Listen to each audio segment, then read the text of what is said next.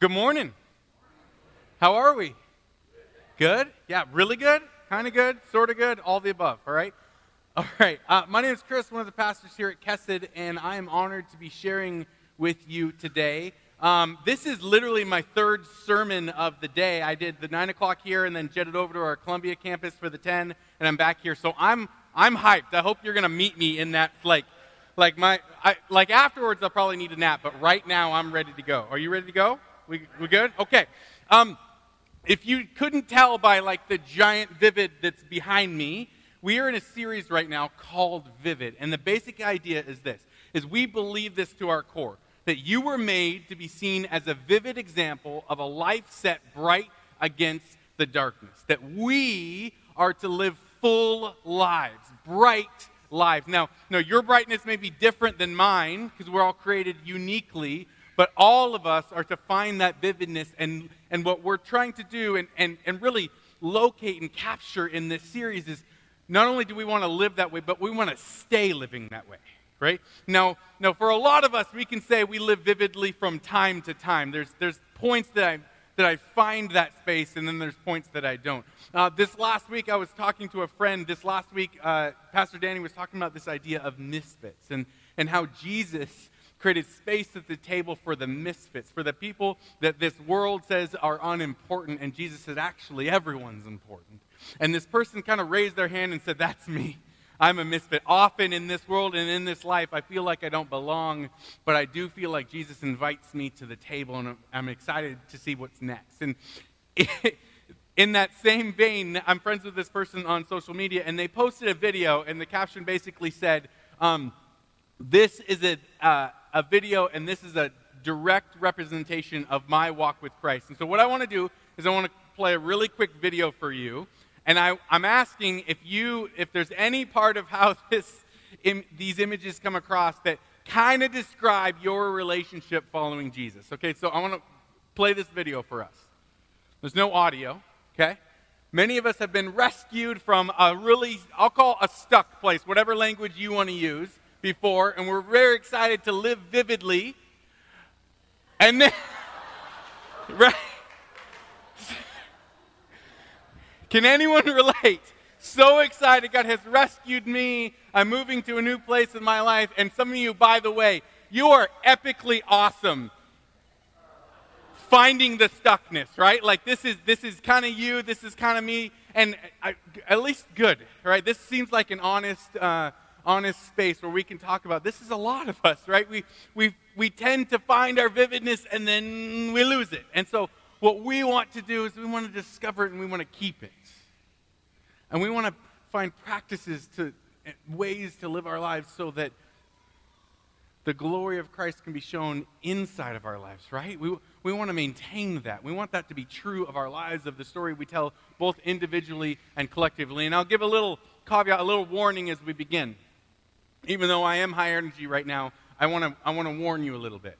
A lot of the talks that we do will talk about what we want to be collectively as a church, and I think that's true here also. But I want to be honest that I truly believe that today the Holy Spirit's coming for you. Like not collectively us, but like literally you. Like this message is meant to saturate deeply into your life, into your soul, and to challenge some of the beliefs that you might hold, not only about God, but even about yourself. And so I want to give you a little bit of warning for that, but also if you choose to run at this point, we'll know who you are at this point. So you're kind of here at this point. So let's begin. Let's begin a discussion about how to discover this vividness. To do so, I want to introduce you to someone. All right, I'm going to put a picture up on the screen. This, wait, who laughed? Right? This is 9-year-old me, okay? This is 9-year-old Chris Potter. He loves sports. As you can tell, he loves baseball. I'm still waiting for this little sports card, this baseball card, to hold any value. I was really hoping that was going to put me through college. It didn't work out so well for me. But this little young man, all right, loves sports. He also loves Ninja Turtles, all right? My Ninja Turtle friends, all right? I once went to a Ninja Turtle concert, all right, at this age. Yeah, legit. They have those. I went, all right? And another development happened in this young man's life right at this age. And this development happened in the all-important space called recess. All right? Recess, best actual subject. Yes, it's a subject in school, right? My favorite, I don't know why we got rid of recesses the older we got. It was a really good space for me. I loved recess. As a sports guy, I couldn't wait to get out of the classroom and go run and play and shoot and do all the kind of physical stuff. And at this age, at Maple Grove Elementary School in Battleground, right, this incredible thing happens, right? They put in tetherball, all right? Any tetherball people here, right? You know what I'm talking about, the pole with the rope and the ball and everything? Especially my taller friends in here, you really love tetherball. You had an advantage. But something about, this was a brand new sport. They had to teach us all the rules. And as a young athlete, I took to this sport, right? And I could not wait to get there every single day when we went out to recess, right? In fact, they actually ended up having to make, I call it this, I don't think they called it this, a Chris Potter rule, right? Where originally, if you won at tetherball, you just got to keep playing tetherball. Well, I kept winning. And so eventually they made a rule that said you could only win 5 times in a row, all right? So I'll be honest, there may be some other like old third graders that went to this age and they were like, that's not the story at all. But this is the story I remember, and so that's what we're going to go with, okay? So but I do vividly remember this idea that I won 5 in a row, and I was so proud. So proud to do that. And everyone said, get off the court, and I kind of strutted my little redheaded self over to the side. And I stood at the end of the line, and I noticed as I stood there, like kind of basking in my own glory, right, that there was a young lady that was staring at me. Now, you know when you can kind of tell someone's looking at you, right, but you're not looking at them, but your peripheral vision kind of makes you aware of that. So I waited a few seconds, then I looked at her, and I gave her the kind of little smile like, thanks for looking at me. I don't know what's happening right now, kind of thing. And she kept staring at me. And I was convinced at this point that this was about my tetherball skills, that she was enamored and in awe of these skills. And so I was happy about that. But this young lady actually ended up kind of moving over towards me and looking at me. And as she got closer, her eyes got a little squinty, and she looked at me, and she actually was kind of focusing on my arms, and I wasn't sure why. And she looked at me and she said, what are those? Now, I don't know if you can tell from where you are, from our friends online, from the picture. I was a redhead. And I have a whole bunch of freckles on my arms, all right? All right? My mom told me they're angel kisses, so we're going with that, okay? But if you can believe it or not, at 9 years old, I kind of wasn't really aware of them. I didn't spend a lot of time in front of the mirror, and I wasn't focusing on them. I was focusing on the really important things like tetherball and recess, right? But I can remember this moment so vividly because it's the first moment I can remember truly feeling different.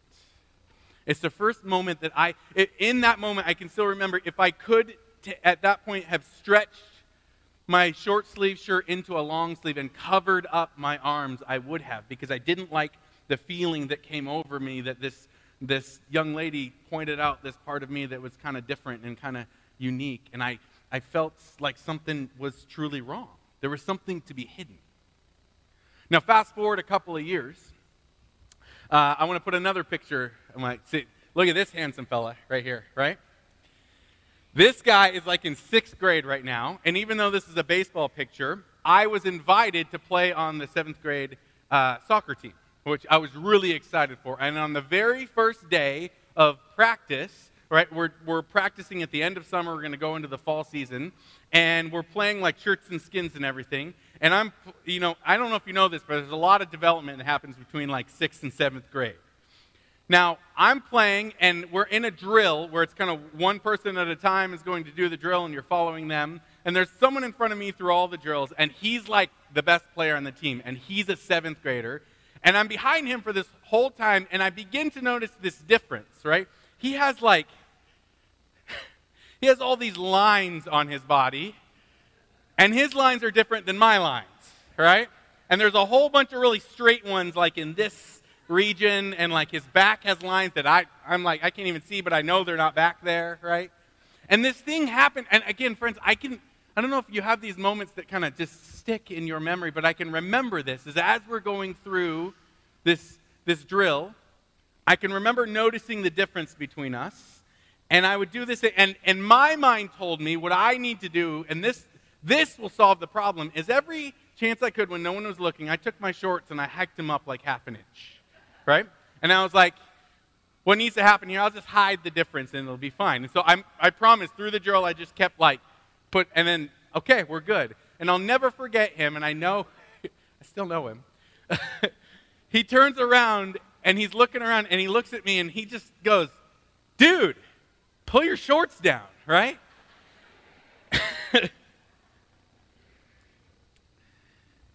These are memories and experiences that are burned into my psyche, into who I am. They're the first times I can really remember that I felt like that there was this message that crept in that something was wrong with me. I don't think I'm the only one that feels like that sometimes. I think that there is a message that is present in our culture and in our lives and even in our churches and in our families that's there. And our job is to name that.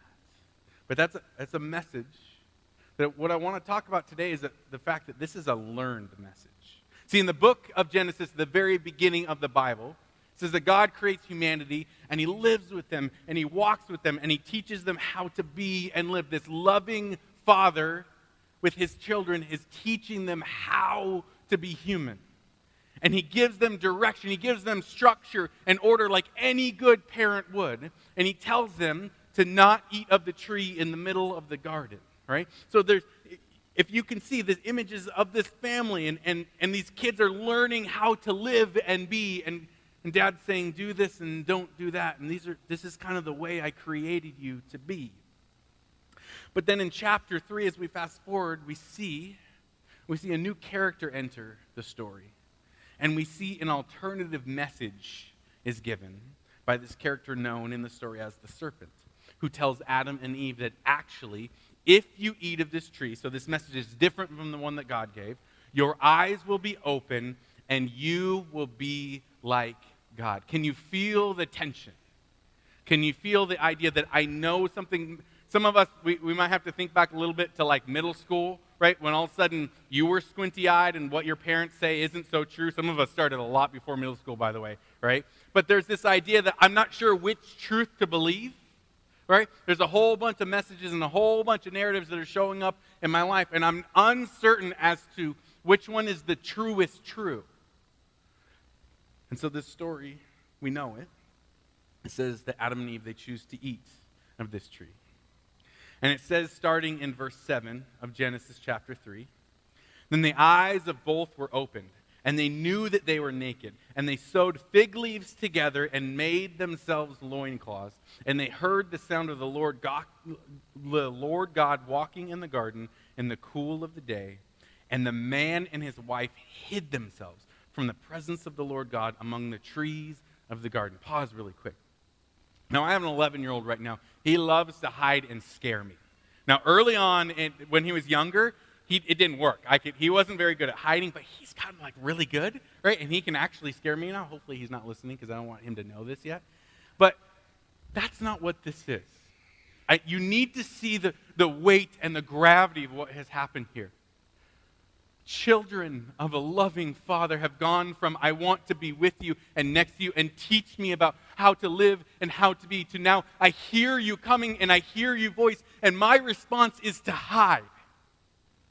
Something has happened here. Something really deep and profound has happened here to say, I'm going to run from my Father, from the very one that created me. And the story says, but the Lord God called to the man and said to him, where are you? And he said, I heard the sound of you in the garden, and I was afraid because I was naked, and I hid myself. This is really profound, guys. We have to catch this. He said, God said, who told you that you were naked? Translation here is, that's not what I told you. That you have competing narratives, competing messages in your life. And I didn't tell you that, and you are choosing a narrative that is not mine, and that is not how I created you to live. Who told you that naked or being seen as you are is something that needs to be hidden? Generation after generation after generation happens, and this alternative message becomes the dominant one for us. It gets internalized. And since we don't know how to live in that tension, we don't know how to differentiate between the voice that is God's and the truth that is His, and that's the one that's a lie. It all gets muddled in together. It becomes grafted in with all the other messages until it's all that we know. And we are convinced, and we become convinced, that our lives are less impressive than they ought to be. That we should be farther along by now. Have you ever felt that before?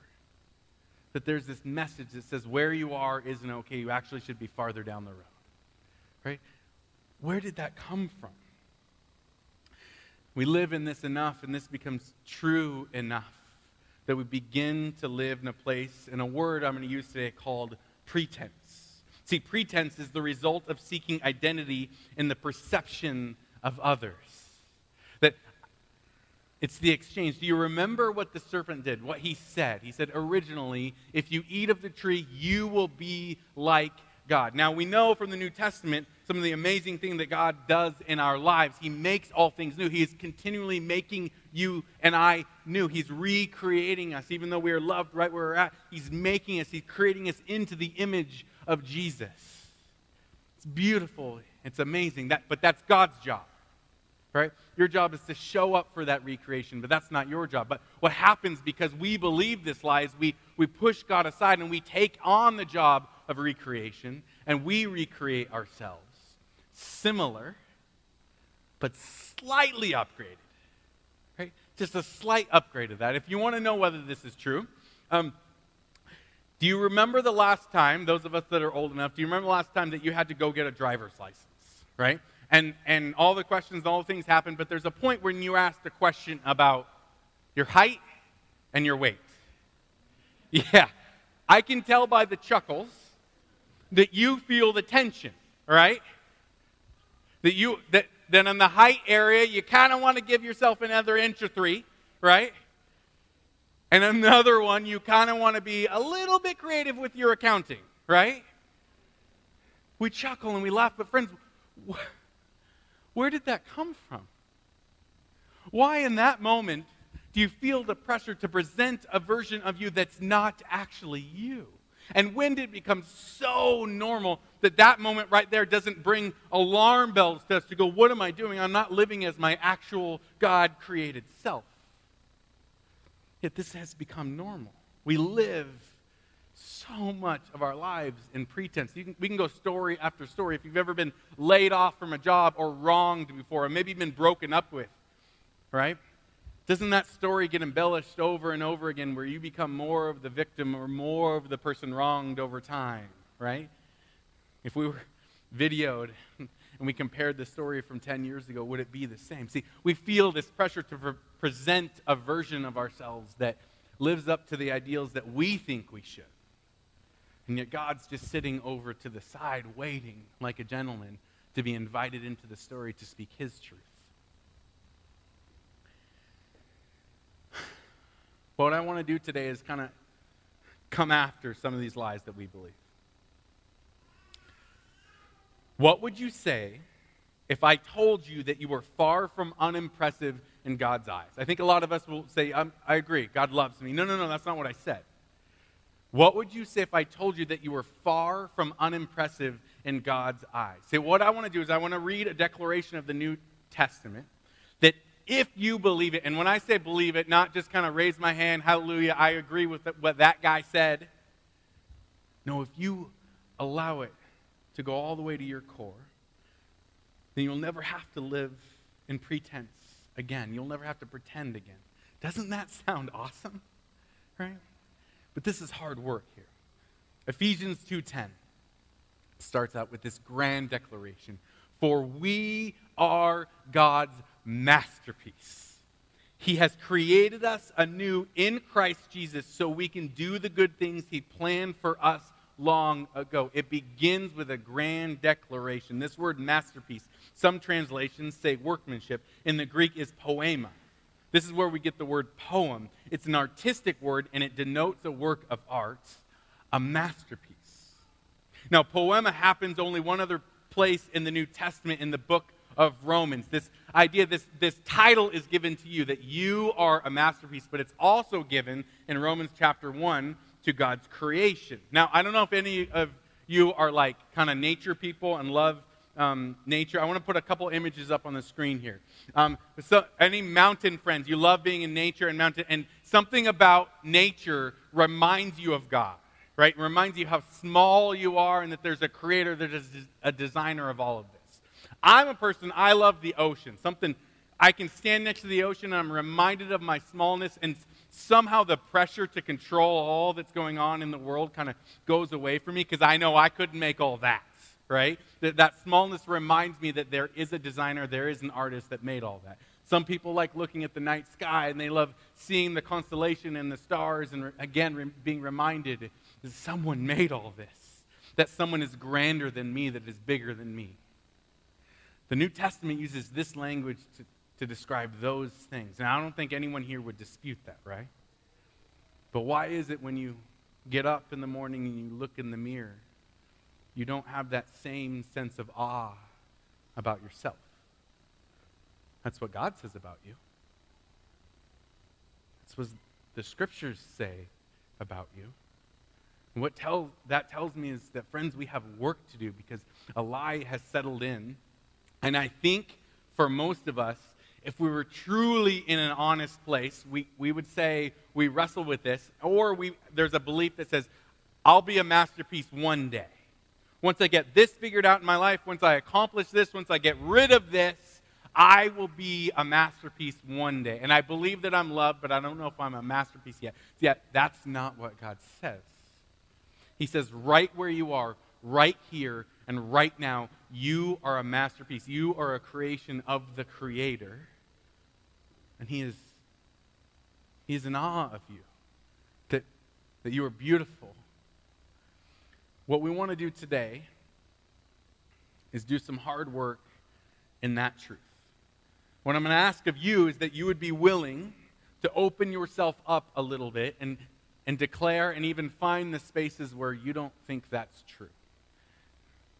I want to create a little bit of safety in the room as we do it, because I think all of us have somewhere, right?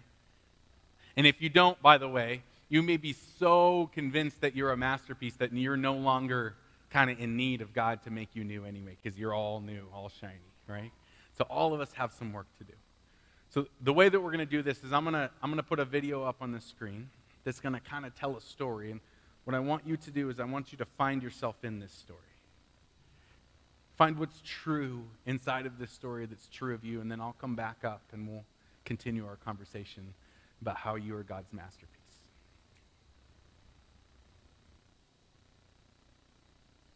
Ephesians 2:10 says that we are God's workmanship, His masterpiece. I don't know about you, but when I get up in the morning and look in the mirror, I don't really see a masterpiece, you know? I mean, maybe a Picasso. It's like,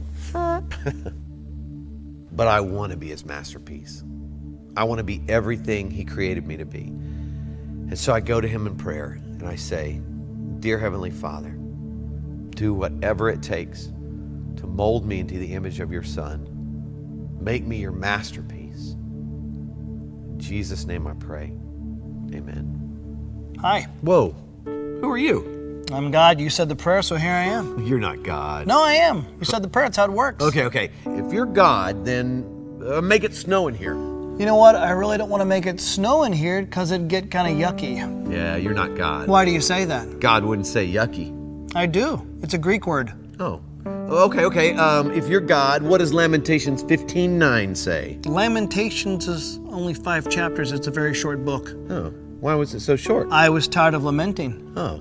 Okay. If you're God, who's going to win the World Series this year? I'm really not into playing games. Why are you so much into playing games?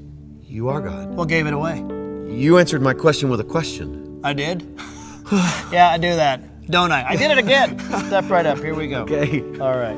Hey, what are we doing? I'm going to make you into my original masterpiece. This is the process. Oh, okay, got it. Yeah. Wait. What are these about? These are the tools I'm going to use to make you into my original masterpiece. Okay. Hang on. Yeah. I thought you were a carpenter. That's my son. Step right up. Here we go. Okay. Oh, hang on. How do you know what to chisel away and what to leave? I take out everything in your life that doesn't belong there, kind of like dead weight. Ooh, speaking of dead weight, could you chisel right here? It showed up when I was in my 20s and grew around and became back fat. I don't even know why you created that, but I can't get rid of it. I mean, I've tried everything. Like, I tried running, I tried lifting weights. My wife actually talked me into trying Pilates. That was awkward, but I can't get rid of it. So if you would just chisel around here, and then, you know what, if you chisel a line right here and maybe 8 lines right here, that would be awesome. You're funny. You made me that way. I also made the platypus. With the platypus. All I'm saying is most of my children, when it comes to this process, they just want to talk, but they don't want to do the work. So do you want to talk or can I chisel? Talk, chisel. No. I choose the chisel. All right. Through my Holy Spirit, I'm going to bring up things in your life that I want you to work on.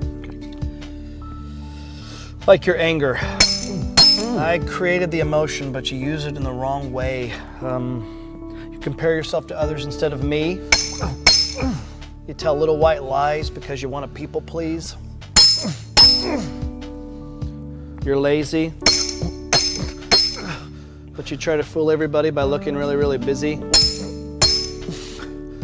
You have a problem with lust? Time out.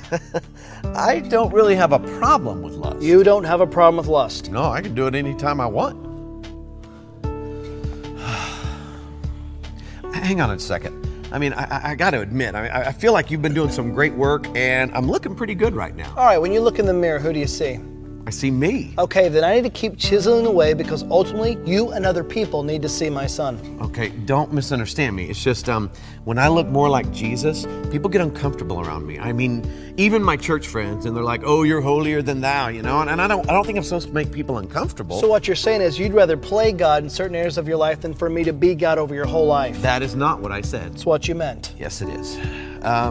It's hard to talk to you. You know everything that I'm thinking. I'm just saying you've done some great work. Maybe we take a break, a sabbatical from each other, you know. I'll stay right here and then, That's just it. You never just stay right there. You're either moving toward me or away from me, but never you just stay.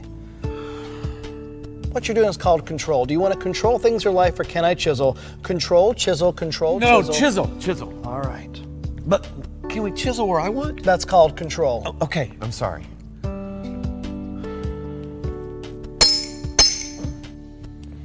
Now this right here, this secret sin that you keep running to whenever you're hurting, angry, lonely, tired, that you think you're fooling everybody, but it's making you a whitewashed tomb. Are you ready for me to chisel this out of your life? Yeah. You see, it's a process. It's not a sprint, it's a marathon. It's your whole life. And you care so deeply about what other people think of you.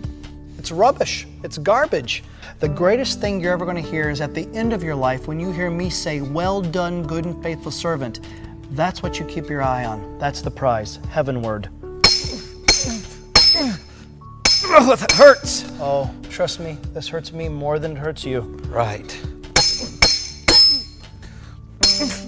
Okay. I'm sorry. I don't think you understand this pain. Pardon me? You're asking me to sacrifice a lot, God. Don't talk to me about sacrifice. I know all about sacrifice. I sent my son to die on the cross for pain, for sin, but I also did it for another reason, to give you freedom. Do you know what insanity is? Insanity is doing the same thing over and over and over again, expecting different results. And there are things that you've been doing for years, these empty wells that don't have anything to offer. You've been going to them and it's insane. Allow me to chisel them out of your life. Allow me to produce character where you keep focusing so much on your image. Okay, but I was thinking. Your thoughts are not my thoughts. Okay, but if we went another way. Your ways are not my ways. Oh, I can't. You can't what? I can't be good. That's your excuse. That's your excuse is that you can't be good. It's not an excuse. I can't. Oh, my child. In the beginning, I said it was good. I made you good. Be good.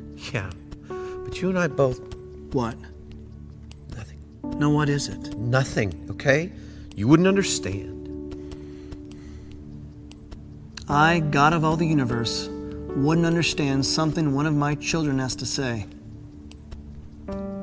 Try me. It's just, I let you down so many times, God. No, my child. You were never holding me up. I hold you up with my victorious, righteous right hand. Never the other way around. In this relationship, I hold you up. Okay. And chisel away. But just be prepared for what you're going to find in there. Because I know who's inside there. Because I get up every morning and I look at him in the mirror and I hate who I see. Because deep inside there, this little kid who gets up every morning and dresses like an adult. And I go out and I try to do what I'm supposed to do, but I can't, okay? I can't be who everybody else expects me to be. God, I can't even be who I want to be, much less who you created me to be. And so inside is this scared, stupid little kid. But you chisel away. Just be prepared. You have listened to so many voices for far too long that were not from me. And you have totally bought into the lie, haven't you? You think you're junk, don't you? When you lay your head down at night after you've done the dance to get the hug, you think you're junk. Listen to me. I don't take time to make junk. How can I show you that my love for you stretches as far as the east to the west? How can I show you that my love for you has no end? I know. Reach in your back pocket. What? Reach in your back pocket. Why? Are you arguing with me? Reach in your back pocket. Oh, God. Yes? I just meant, God, I'll do that right now. You're just saying my name in vain. Come on. It's a name. It's a saying. It's a name above all names. It's more than a saying. It's more than a name. I want to teach you something about my name. Reach in your back pocket.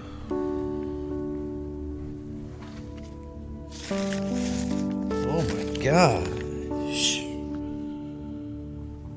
You know what that is? Yeah, it's a note. I wrote it when I was in college. How did you get this? Hello? Oh, yeah. Go ahead, read it. I love Angie. Other side. Sorry.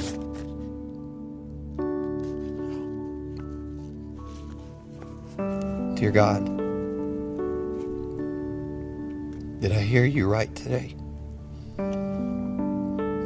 Did I hear you say that you love me? Even though you and I both know I messed up so many times. Did I hear you say you want to use me? And I feel so useless. If you'll take me and use me, then God, I give you all that I am. Take me. I love you, God. I love you too. And I love you too much just to leave you where you're at. This salvation that you hold, I don't want it to be some sentimental gush or some head knowledge. I want you to work it out in every detail of your life. And when problems come and chaos happens, don't look at it as a prison, but look at it as a father disciplines his child. A father disciplines the ones he loves. I know, but it's going to be tough. Yes, but you bought into the lie thinking everything was going to be easy when you gave everything over to me. There will be trouble in this world, but be of good cheer. I've overcome the world. I want you to do something. I want you to look out there and I want you to say, Tommy is God's original masterpiece. Tommy is God's... No, not the way you see yourself or you try so desperately for others to see you, but maybe for the first time in your life, the way I see you, the way I created you.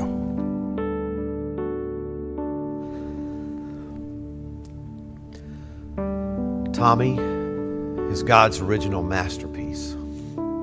Yes, you are.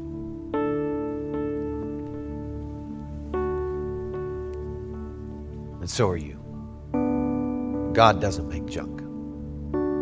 You are an original masterpiece.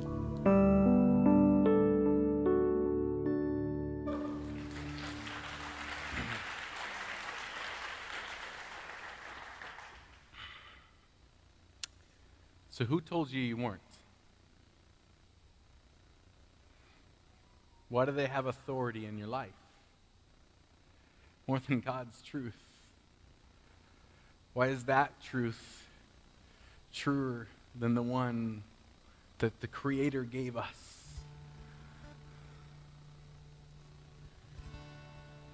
You are a masterpiece. And this is a tension that we have to wrestle through, that we are both a masterpiece right where we are, not tomorrow, not when those things get done, but right now, and we have work to do. But that work is more about unlearning than it is about learning. That work is about unpacking the lies that you believe that have somehow been grafted into what you believe and how you believe we are to live in this world. And that is so hard to do. Our Creator God doesn't stop creating. He's making you new right now. The question is, will you participate in that? So many of us, we choose to hide from our Father, and we also choose to hide from the truth. That sometimes we believe that we are a masterpiece on some levels, but the moving forward, this growth in maturity, this trusting, this faith is so hard to grasp. It's so hard to find, and so we feel this pull back to hiding and pretending, and this is a rhythm that we live in over and over and over again. The people of God are to live vividly as they are, holding the tension as misfits and masterpieces. Both are true.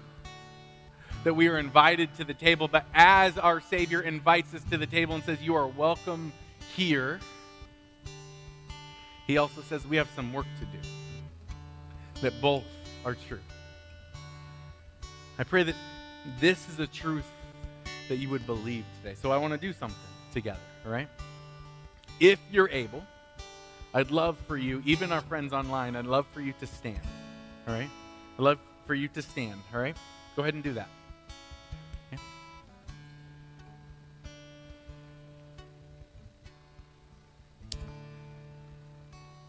I want you to repeat this after me. I am a masterpiece.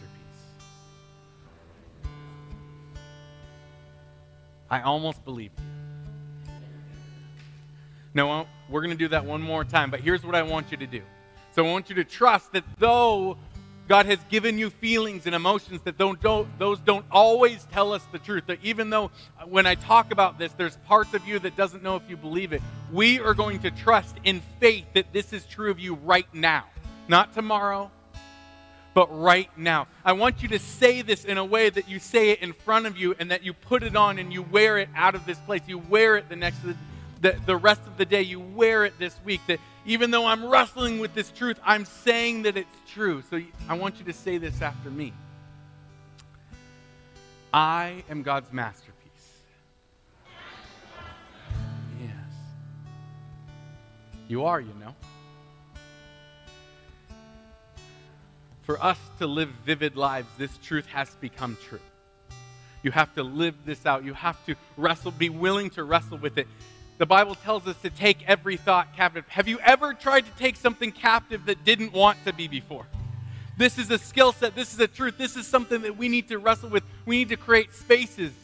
We need to create spaces with pastors, with friends, with brothers and sisters and spouses, where a few safe spaces where I can tell the whole truth. All the ugly parts of me get to be put out into the open, and I let the Savior, I let the Creator welcome me as a misfit in that place. And chisel after chisel after chisel, I am made new into the image of Christ. But friends, this will take courage. It will not take the way that this world taught you. You'll have to. You will have to put down the alternative message and recapture and rediscover the voice that was true all along. It says, you are God's masterpiece. I pray that you'll do some work asking the question, who told me different? I'm going to pray for us as we move into a time of worship. Will you bow your heads?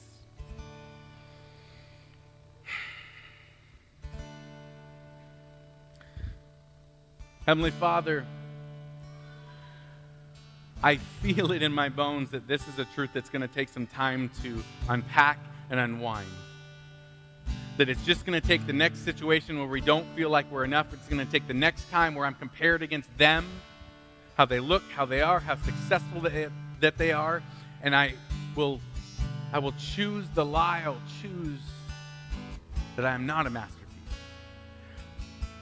But I declare over us a courage and a strength that's willing to hold that and invite you in to chisel, Lord, to find the parts of me that need to be unlearned, to find the parts of me, the lies that are so ingrained into who I am, I don't even know how to set them apart from who you made me to be.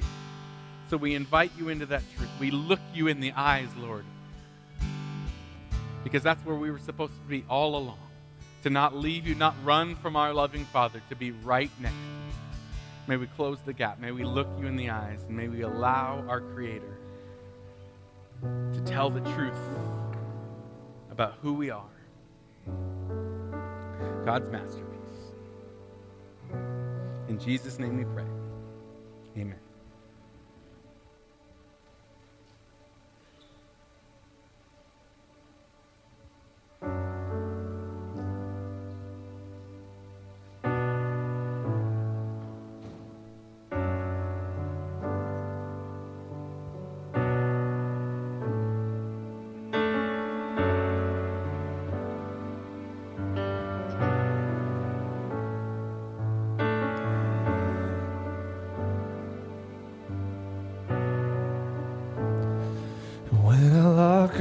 With you, I see my reflection. When I lock eyes with you, I feel your affection. I love to get lost in you, 'cause you're my obsession. When I lock eyes with you, and all I want is you. All I need is you. All I see is you, just you.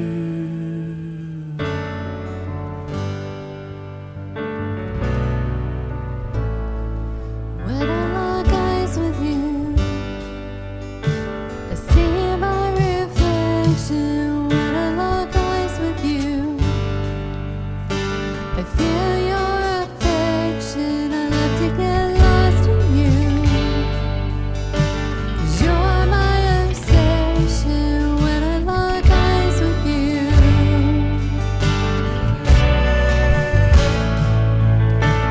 all I want is you. And all I need is you. Yes, Jesus. All I see is you, just you, just you. It's just you. It's just you. And all I want is you. Jesus. All I need is you. All I see is you. Just you. Just you. Just you, Jesus. Sing again, all I want. All I want is you. Lord. All I need is you. Hey, hey, all I see See is you, just you, just you.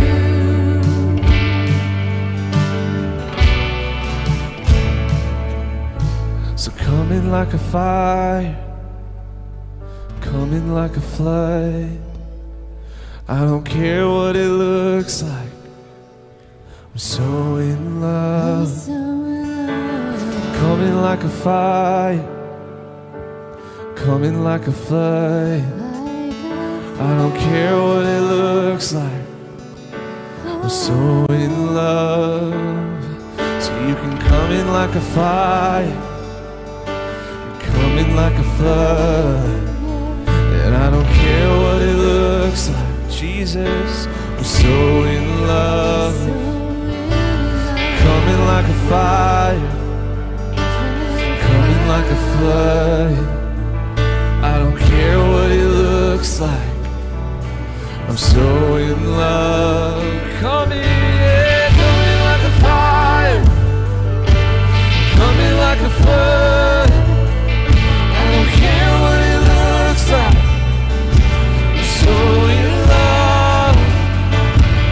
Come in like a fire, come in like a flood. Pour it out, God. Let it rain, let it rain. Come in like a fire, come in like a flood. I don't care what it looks like. Burn me up, burn me up. Sing, come in, yeah, come in like a fire. You can come in like a flood. I'm so in love. All I want is you. All I need is you. You're all I need, Jesus. All I want is you. Just you. It's just you, God. Hey, all we want, yeah. All I want is you. Come in like a fire. You can come in like a flood. You're all I see. It's everywhere I go, Lord. Hey.